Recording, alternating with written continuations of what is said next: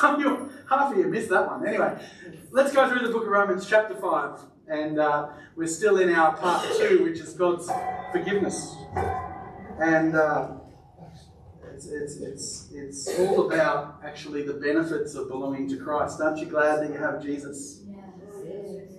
And there's so many amazing things that happen in your life when you completely surrender to Him. I couldn't think of a better example right now. I don't want to embarrass you, Marcus, but Marcus he's been on the journey since I've been here and before. Like, I've been here for 10 years. But you've been trying. But something has shifted in, I don't know if have you noticed? Yeah. Something has shifted in Marcus's life. We've moved past the toilet unit, please. Something has shifted. And something has changed, and Marcus is transformed. And he's talking to me about wanting to give his testimony, which we're really excited about. It's going to happen in September when the Kent family are here, Ben and Janelle, because they've played a big part in your life on the journey as well. And on that day, we're also going to be baptising Marcus. Now, he's done it before, and he said to me during the week, I've been baptised before, but I just really feel that I've made a significant, like the change is very significant now in my life, that I want to demonstrate and publicly declare that change again. The Bible doesn't say anywhere that you can't do that. It also doesn't say you have to do that. But I'm never going to say no to someone that wants to make a public declaration of their faith. And so that's going to be an exciting day in September. I can't remember the date. 24th, you'll remember the date. You've got it all planned.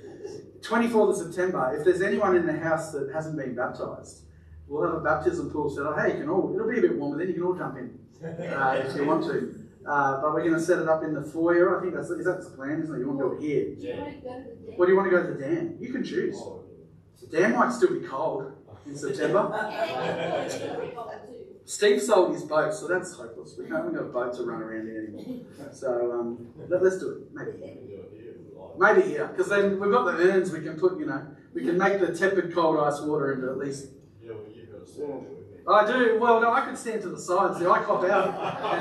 Actually, Ben Kent's coming. I'll put him in the pool with you. Anyway, that's all right. We'll work it out. But it's going to be exciting to celebrate.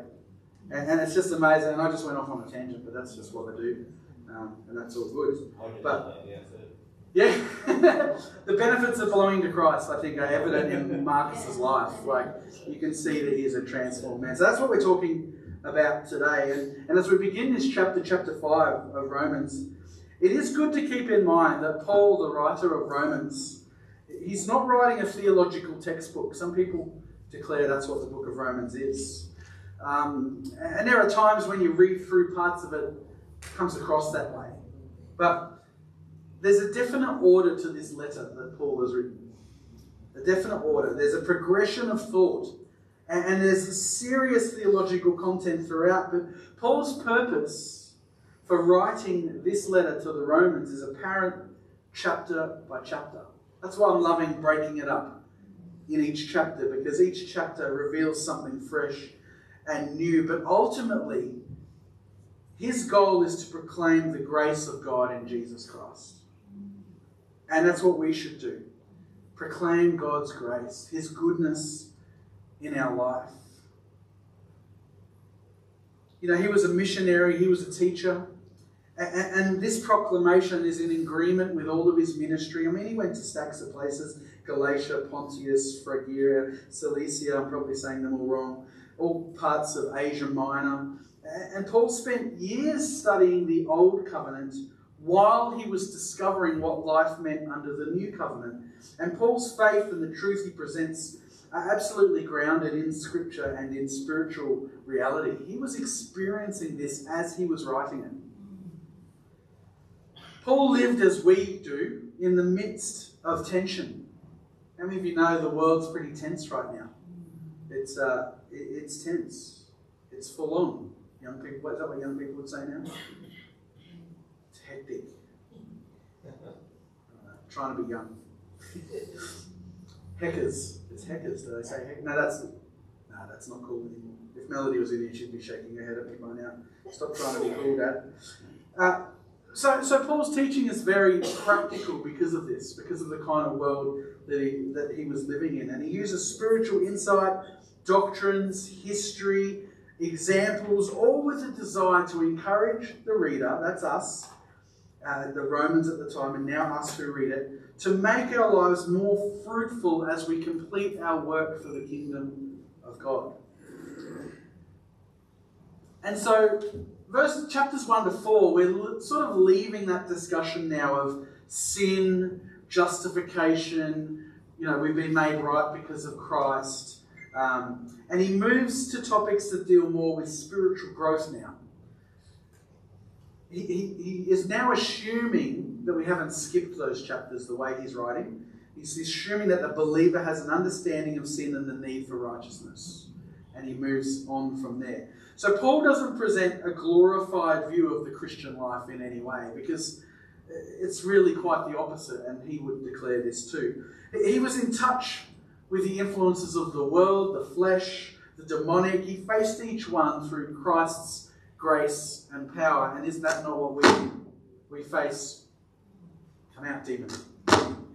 We face gremlins in the sound system. I don't know, is it rubbing against me here? I don't know. We face daily challenges and things that come against us. That, no coincidence that Jodie's talking about storms and tornadoes and things.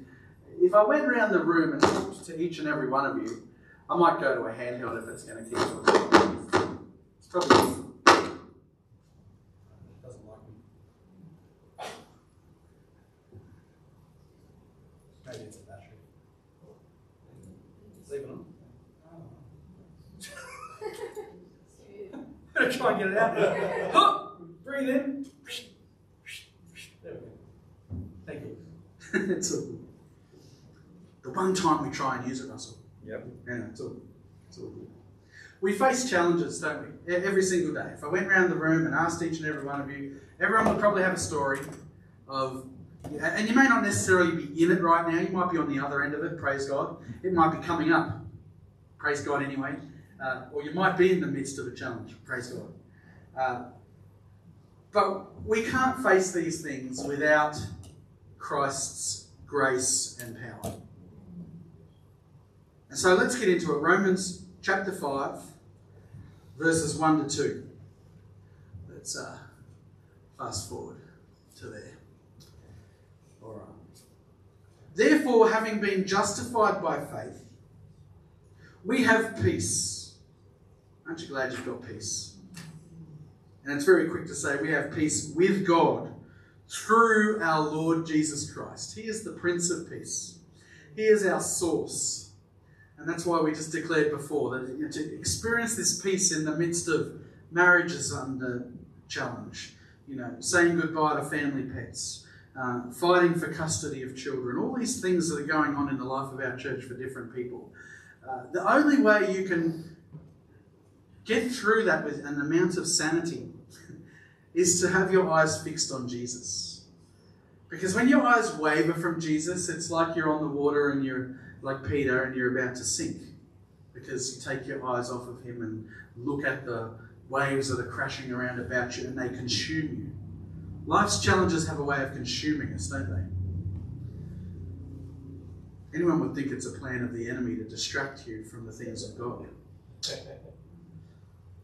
So having peace with God through our Lord Jesus Christ, through whom also we have access by faith into this grace in which we stand and rejoice in the hope of the glory of God. I love how it says, therefore, at the start. Did you catch that? Therefore, having been justified by faith. See, when you see a therefore, I think there's a really good question to ask. What's it there for? I thought you'd like that. What is therefore there for? Here in Romans 5, Paul begins with therefore. And Paul's therefore serves to remind us of the journey we've just come through chapters 1 through 4, where Paul is mapping out God's road to freedom from sin, the gift of righteousness through faith for the sinner. We've just gone through all of that, and he now is proceeding on to assume that his readers understand this, like I said already. Justification by faith, and justification is the reality of life now that we are in Christ. And so because we are justified by faith, we are at peace with God. We're washed continually in grace, and we are no longer God's enemies. We are God's friends. And just like Abraham was no longer not a friend of God, because he surrendered to God's will and his leading and his declaration over his life, we too, when we have accepted Christ as our Lord and Saviour, when we call upon the name of the Lord, we are saved, we are accepted, his grace is poured out on us, we are forgiven. And so there's no longer this barrier between us and the Lord, because every barrier and chain of sin is broken in our lives the moment we accept what Jesus Christ has done. Amen? So no longer should we fear the wrath of God. We should look for the blessings of God. Because he loves you so much, he sent his one and only Son. He loves you. And Jesus has introduced us to his Father, and the Father loves us. Because we're completely justified by faith in Jesus, we can look forward to a time where we will enjoy the full presence of Almighty God. Who's looking forward to that glorious day? Whether it's through, us being risen and taken in the rapture, whether it's this life comes to an end for us and we find ourselves at the feet of Jesus. However we get there, man, it's going to be exciting. It's going to be so amazing. Because of all of that, we have hope.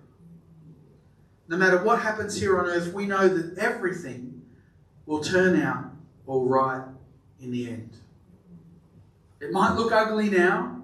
It might be like Jodie in her dream, and there's this line of tornadoes and they're coming at you at a rate of knots. It may look like that for you right now, but in the end, keep your eyes on Jesus and you have hope. Everything is going to be okay. Justification, peace, and access ought to motivate us to worship. That's what we did this morning. We worshipped. We worshipped Jesus together. Out of that response of, God, thank you so much for rescuing me. Thank you so much for pouring out your grace in my life. Thank you so much for everything that you've done. My only response can be worship.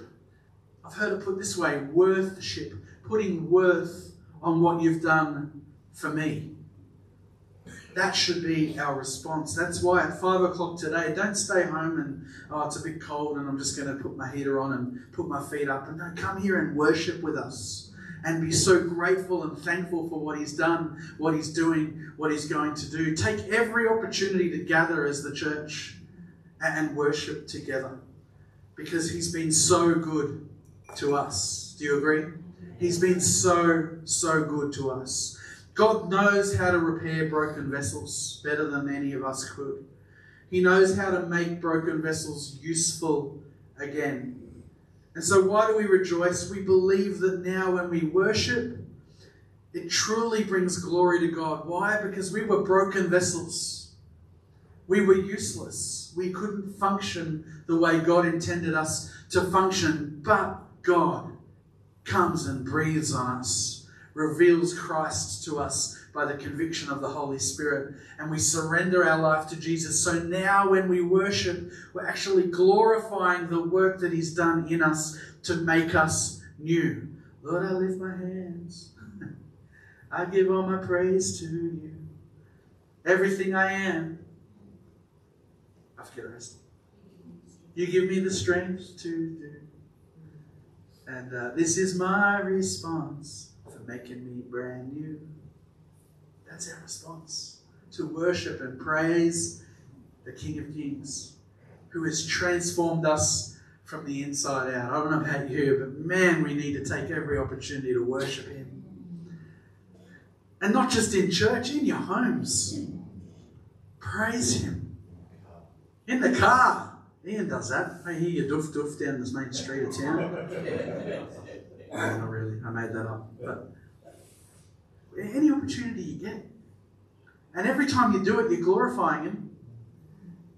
Because worship comes out of that spirit of gratitude and thankfulness of what you've done, Lord. So I worship you. I place you in that highest place. I honour you. Not because it's cool to sing Christian songs, but because I want to magnify what you've done in me that the world would know. So people see you in your car popping along and singing, and they're like, whoa, look at that man. He's got some sort of joy going on. In chapter 5 of the book of Romans, Paul gives several benefits of justification. Firstly, we have access to God and his grace. Without Christ, we don't get that access. Jesus is the key. Who remembers that old song? You guys might. Love is the key in everything we do. Do you know? Jesus is the source of it all. Sing it again. Sing it again. Love is the key. And then you go, peace is the key. Joy is the key. Jesus is the key. It's a good song. He gives us the access. Must have been just because I got saved in an Anglican church that I know that song. Everyone's like looking at me with blank looks. Who knew that song? Did you know that? It's a Solomon's. Martin Fakaya taught it to me from when I met him. We have present tense. We have absolute salvation. So today is the day of salvation, and we have it, and we have access to it because of what Christ has done. It's one of the benefits of justification. We are saved. Don't ever get tired of being excited about being saved. Man, the spirit of familiarity, it just comes, doesn't it? Oh, I've been a Christian since the days of Noah. It's all good. I was once excited like that young whippersnapper, but now I'm far too mature.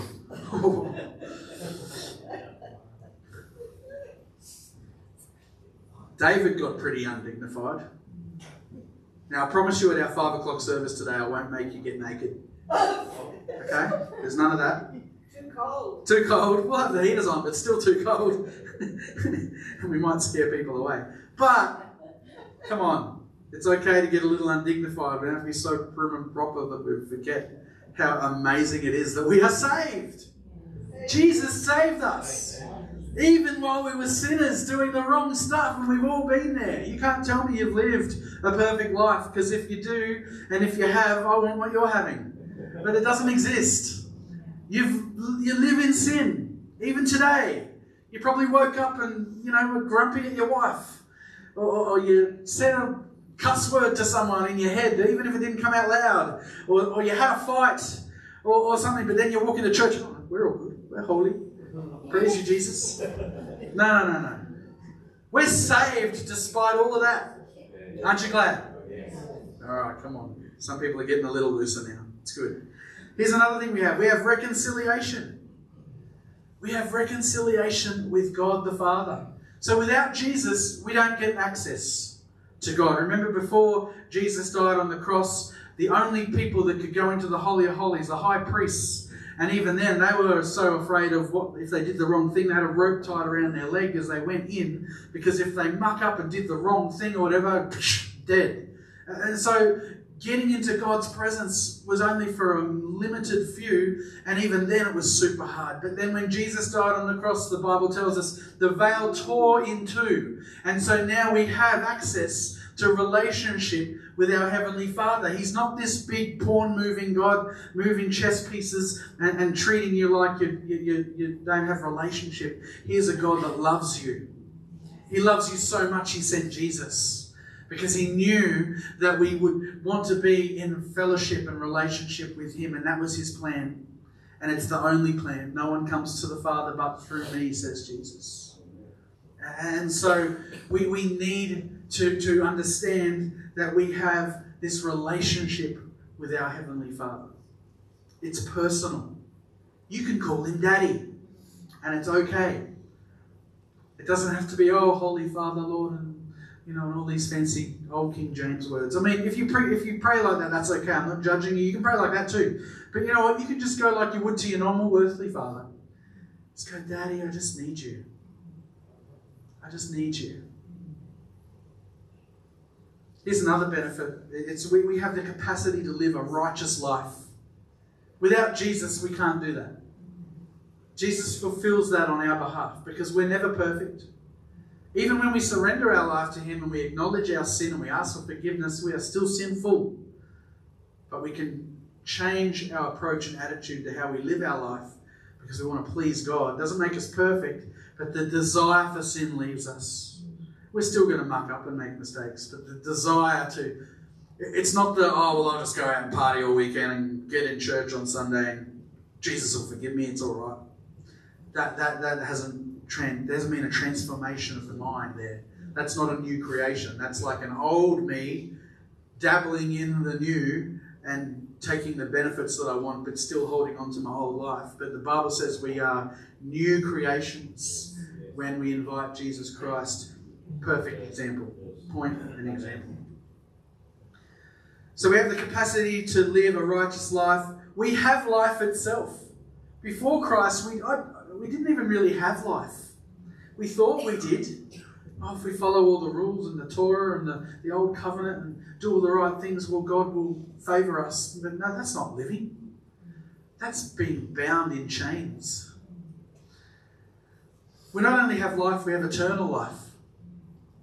Thanks to the justification that comes because of Christ. We have access to an eternal life with Jesus. And we don't have to try to create peace because God has granted us peace through Christ. I don't know about you, but the storms that we've faced as a family since being in Stanthorpe, and I'm going to touch on them again soon. Some of you know our story, others of you know little bits. We wouldn't have got through without the peace of Jesus, a supernatural peace. And again, many of you in this room, you've had your challenges. You might be in your challenges. You've had difficulties, and I'm sure you could testify that you would not have made it through had it not been for the supernatural peace that's found in Jesus to get you through life's most challenging storms. I want to read verses 3 to 5 of the book of Romans. And this is the crux of what I want to talk about today. And not only that, but we also glory in tribulations. Who loves hard times? Woo! Glory! Knowing that tribulation produces perseverance. And perseverance, character, and character, hope. Now, hope does not disappoint because the love of God has been poured out in our hearts by the Holy Spirit who was given to us. So who loves those ads on TV? But wait, there's more. If you sign up to Christianity now, we'll give you perseverance through tribulation. Come on.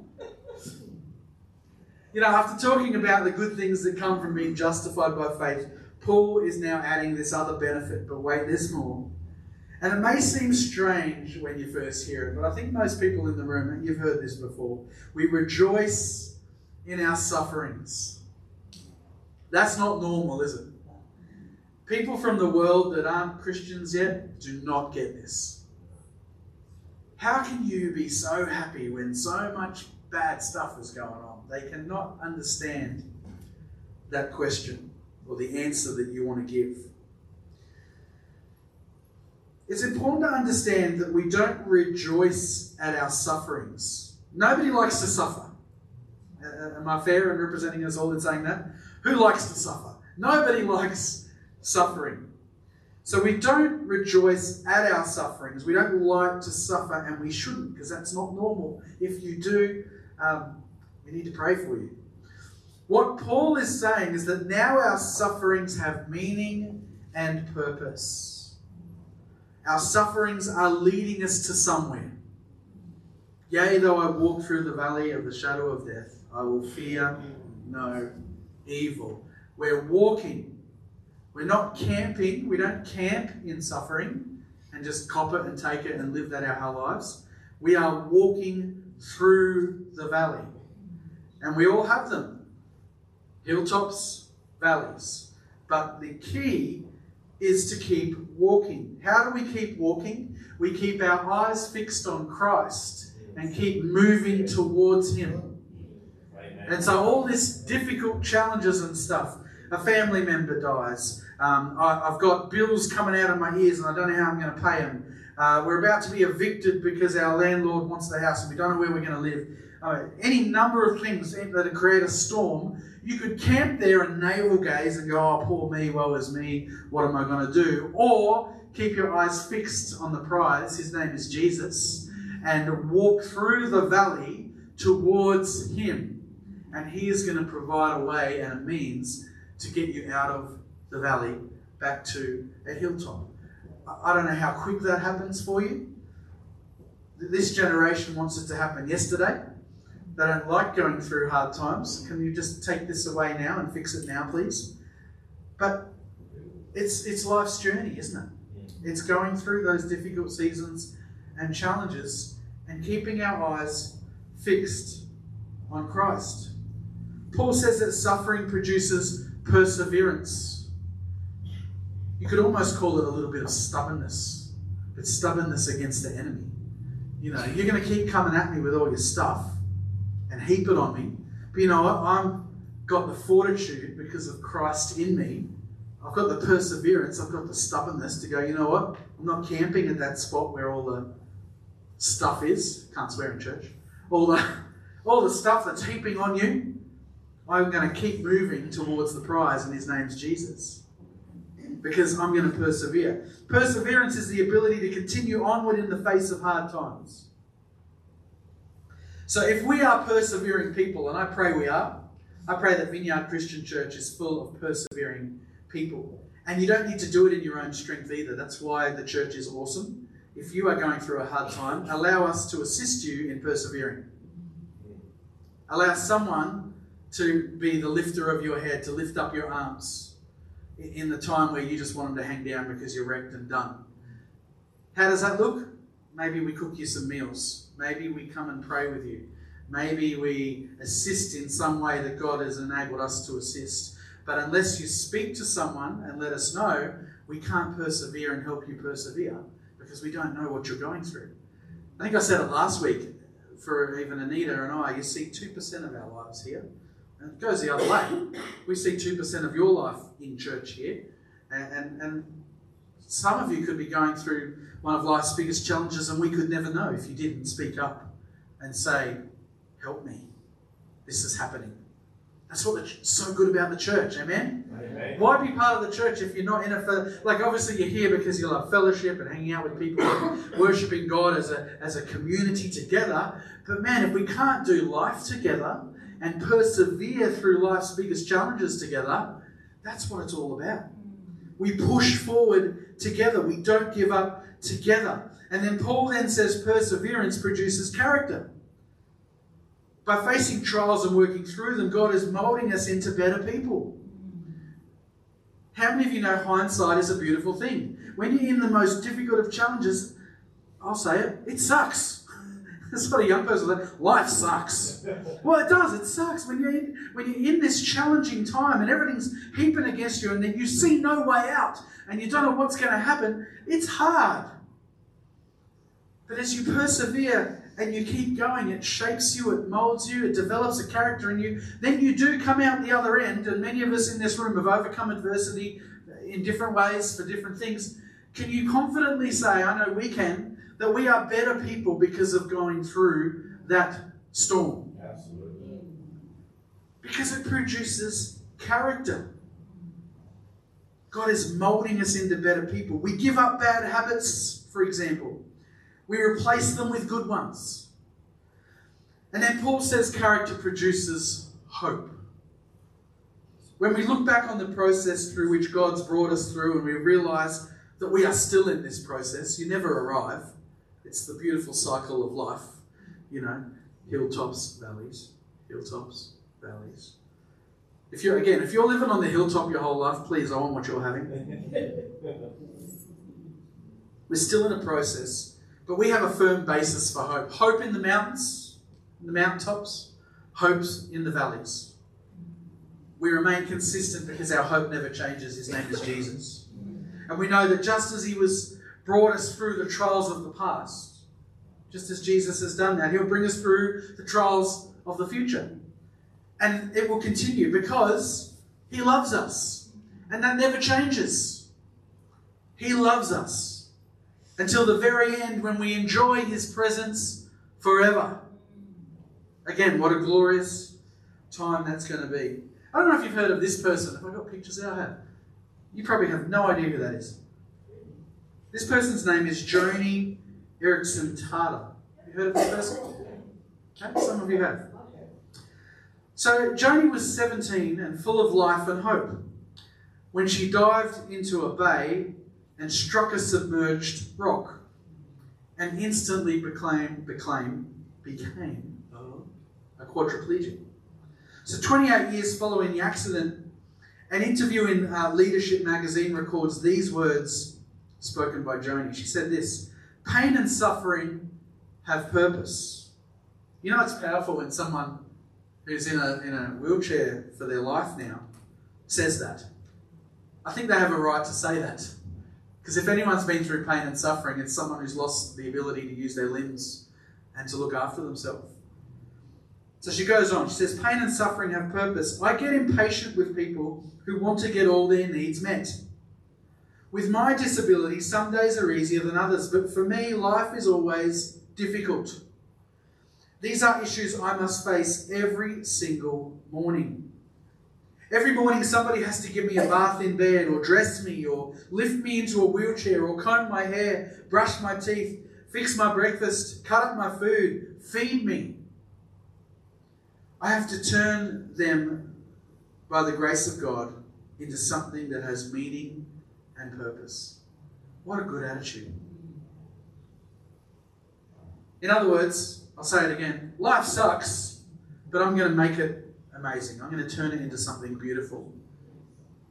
And God has this amazing ability to turn your worst day into your greatest experience. You've just got to let him. You know, when we're in the throes of suffering and life is difficult, we're so busy hurting. And sometimes it can be difficult to see any purpose in it.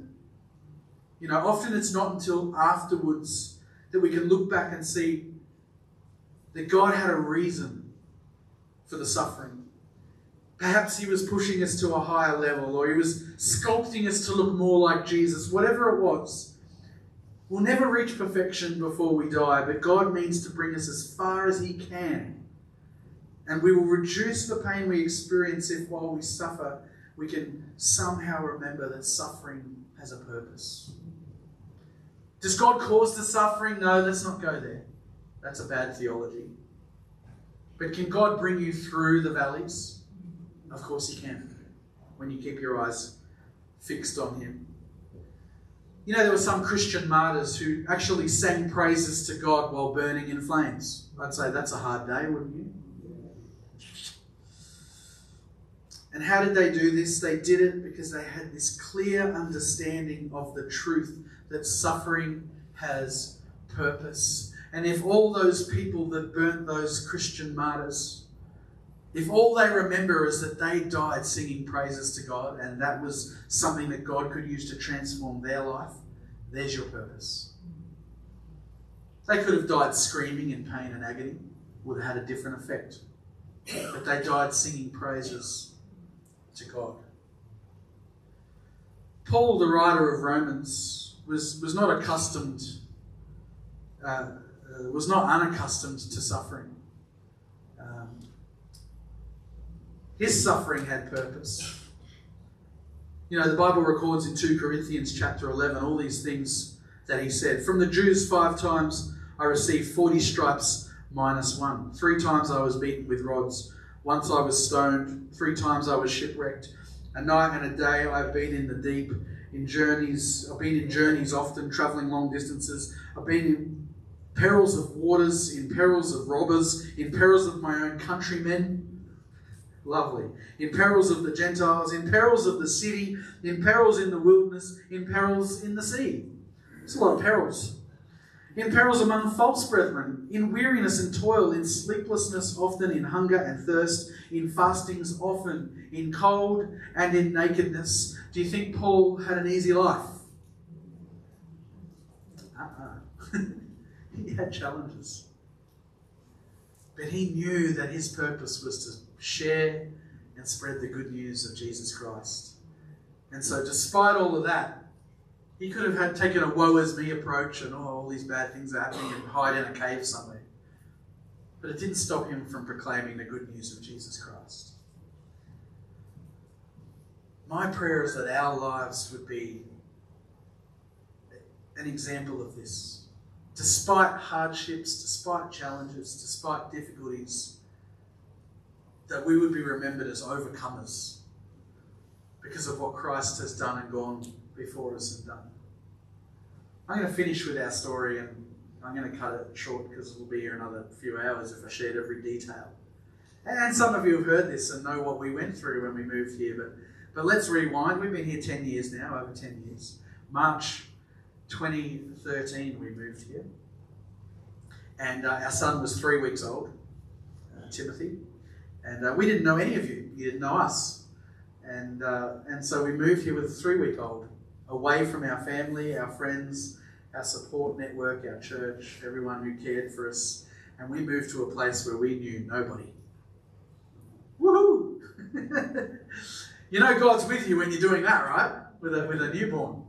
So we moved here, and life was going along all grand, and the church really embraced us and loved on us, the people that were here at the time. And 2 months in, my dad travelled to America with my stepmom and died of a heart attack overseas. 2 months after just being here. And so I had to hop on a plane and go to America for 2 weeks, leaving my wife with now a 2-month-old and 2.5-month-old, leaving her and the church that we're meant to be running and all that happening. And it was just a big upheaval for us. And then to go over and, view my dad's body, which was very hard to do. And praise the Lord, he wanted to be cremated, that's a blessing, because how many of you know transporting a body back from overseas is tens and tens and tens and tens of thousands, maybe more, maybe 100,000 or more. I don't know. It's a lot of money to bring a body. But with cremation, you can take ashes on as carry-on. Thank you, Jesus. So I often tell a joke that who's seen Weekend at Bernie's? Yeah, so the ones that are giggling nervously know what I'm talking about. You could bring Dad on the plane and pretend he's no. That wouldn't have happened. So brought him home, buried my dad and his ashes, and we were hammered by that, because no one wants to lose a parent that young. He was only 59, 58, 57, late 50s anyway when he passed. So it was sad. It was a hard time for our family. And we're like, God, why would that timing happen that way? When we just moved here, we're just hitting our straps, we're just trying to find our feet, and then that happens. How many of you know you very quickly get a bit annoyed at God? It's never convenient for someone to die, but this time, why? Anyway, fast forward to the next year in 2014, in October, I was preaching in Billawheeler, and often would go up there once a year to relieve the pastor there because he didn't have any team or anything, so that they could have a break, and I would run the church service for him. He was a good mate. And I started the drive home after ministering in that church. This is in the middle of the day, midday actually, 12:30. And as I'm driving from Billawheeler to Calliope, I used to say Calliope and get smashed. It's Calliope. The highway's the Dawson Highway. It's a dodgy highway at best. It's single lane most of the way. As I'm driving, I look up and there's this car, and it's like it's playing chicken with me. It's literally in my lane. And I'm like, wow, that's interesting. And if I pulled off to the left, there was a big drop off. So I would have tumbled and most likely died. So my only real option was to get onto his side of the road to go past him. And so I did that, and it was working all smoothly until they decided to wake up and correct and run into my passenger side of the vehicle. Now, it's a miracle of God that Anita and the kids weren't with me, because we do everything together, like ministry, everything. So if I go and speak in a church, they come with me because we do it together. And Anita even said to me in the lead up, "Oh, I'm just feeling not to go." And I said, "Yeah, but we do this together. I really want you there to support. We're a family." And so it wasn't until like a day or two before we were about to go and Anita started to get fluey and sick. And I'm like, "All right, you and the kids stay and I'll just go." And don't read that wrong. I'm not saying God makes people sick, but I don't know. I'm not. Ask him when you get up there. But that made us decide for Anita not to come. If Anita had to come, I'm telling you, at the scene of the accident, I'm in my chair, and when I finally come to, I was probably out for about a minute and a half, knocked out. The first person to come onto my vehicle thought I was dead because I was slumped forward on the wheel like this. And then I remember waking up, and it was really weird because when you have an impact like that, this is a 100k an hour impact. I was driving a Mazda CX-5, which is basically a plastic car, and Holden Colorado ute with a bull bar, and they had a pool table in the back. So who had the physics victory there? They had a weight on their side. Smashed right into me, and when I came to, I was like, I sounded like a donkey. And in my head, I'm going, "Shut up, you fool. You sound so stupid." Because I was uncontrollable. But it's obviously I'm gasping for air because I've been winded, whatever. But when I sort of got my senses and realised what had happened, my glove box, I said to the guy that was helping me, "Can you just grab my phone out of the glove box so I can let Anita know what's happened?" And he goes, "Mate, your glove box is right there." Like the glove box that's in front of the passenger was here in front of me. It had been pushed in that far. So I should have died, in fairness. All the police and ambos and everything were like, how did nobody die at this scene? Even the other driver didn't die. No broken bones either. Pretty painful. Lots of whiplash, lots of bruising. I had the colours of the rainbow of bruising for 6 to 9 months before it settled down. So it was intense. But all I can just say is that God rescued me in that accident. But now my family, who are, we're still relatively newbies. We haven't been in Stanthorpe more than a year and not even a half. Are now having to deal with something like this. And again, you could be fairly asking the question, why God? Why did, I was stoked I was alive, but now I'm inhibited and even to this day I struggle with certain physical things that you can't see with your eyes. You look at me, I look normal. And some of you might ask questions, or why doesn't he lift this or do that? And come and talk to me personally so I can explain if I need to. But it's hard to live like that as a man, because as a man you want to pitch in and help and do physical stuff because that's what men do. And if I do that, I end up in bed for a week or two, depending what I do. So I've got to be mindful of what I do. But that's hard. I've got to live with that. But I'm alive. Wouldn't you rather live with that and be alive? Yes. This is dragging on now, and I've probably taken way too much time, and I have. And I'm not telling you all these stories so you go, "Oh, poor Jeremy and Anita. Oh, they're just so lovely," and all those bad things. I'm not looking for sympathy. What I'm trying to say to you is that we go through my dad passing, we go through my car accident. 2 months later, we go through a car accident that killed Anita's mum on impact. And then maybe a year and a half, 2 years, however long it was later, we go through Anita's dad getting taken by lymphoma cancer in 4 weeks, ridiculously too fast. He's picking up Timmy from school one day, and then a month later he's gone. We've gone through the mill when it comes to things like that. And I'm saying all that, not for sympathy, but I'm saying all that to say the thing that has got us through is believing that God has taken us through suffering for a purpose. Did he cause the suffering? We don't go there in our mind, but we do know that he led us through it. Yea, though I walk through the valley.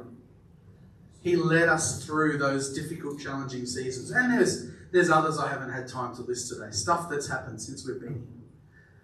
But it makes us better pastors. Because now when you come to us and say, "Hey, I'm struggling because this happened. I'm struggling because of that," we now all of a sudden have the ability to have empathy and to understand and put ourselves in your shoes, because we've been through. Now, some of you have been through things way more challenging than what we've been through. But the good news is God uses those moments of challenge to bring you out the other end a better version of yourself, because the version that has Christ in you, version 2.0, is a new creation. And it doesn't matter what comes against you, what challenges come, what difficulties come, you can make it through even life's most challenging seasons. Amen? Amen. I want to pray for you this morning. And I also want to reiterate to you to come tonight, because we're going to have more time in His presence tonight to allow God to come and breathe on those challenging seasons. Maybe the grip or the hold that they've had on you, we're going to dare to believe that those chains will be broken tonight, and the people are going to be transformed by the power and presence of the Holy Spirit in this room tonight. So would you stand with me, and I just want to pray, bring it to a close.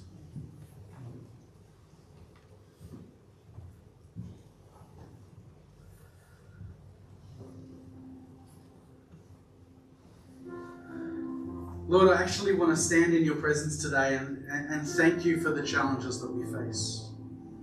The Bible encourages us to rejoice in our suffering times, to actually cling on to you in the midst of difficulty. And so I just pray for everyone under the sound of my voice right now who has faced a difficult season, is facing, or is about to face. Lord, that your presence would just saturate every soul in the building this morning. Lord, that your presence would bring us unexplainable peace in the midst of our storm. God, that you would just pour out your presence, your love, your grace, and your mercy. Lord, an extra portion of your mercy on those that need comfort right now. Lord, I thank you that nothing is too hard for you. And Lord, I declare over every family, over every person, and every family represented here, your grace, your peace, and your love and your mercy. In the midst of life's challenges and the most difficult of storms, would you just come ever so nearer to our heart and remind us that you are Daddy God. You are a good, good Father. And you will lead us through this valley to the next mountaintop. Pray this in Jesus' name. Amen. Amen. If you're in this room and you need Jesus, if you're online and you need to surrender to Him, we want to give you that opportunity right now. Jesus is the source of our peace. He's the Prince of Peace, the Bible tells us. And so if you are facing a challenging time and you're trying to do that without Him, man, we want to pray for you today. Because when Jesus comes in, He comes in like a flood. It overwhelms you, but it's such a good overwhelm because it overtakes the fear, the disappointment, the disillusionment, all those things that come with trials, the challenges of life. So let's pray this prayer together today in response to our amazing Heavenly Father and all that He's done. Pray with us. Dear Jesus, we thank you that you came and that you died on a cross so that we could experience a new life. A life in relationship with you. And so we declare you are our Lord. And we choose to live for you. Laying aside our past. Laying aside our mistakes and our sin. And embracing a new life that is found in you. Have your way with me, Jesus. I choose to live for you. In Jesus' name. Amen.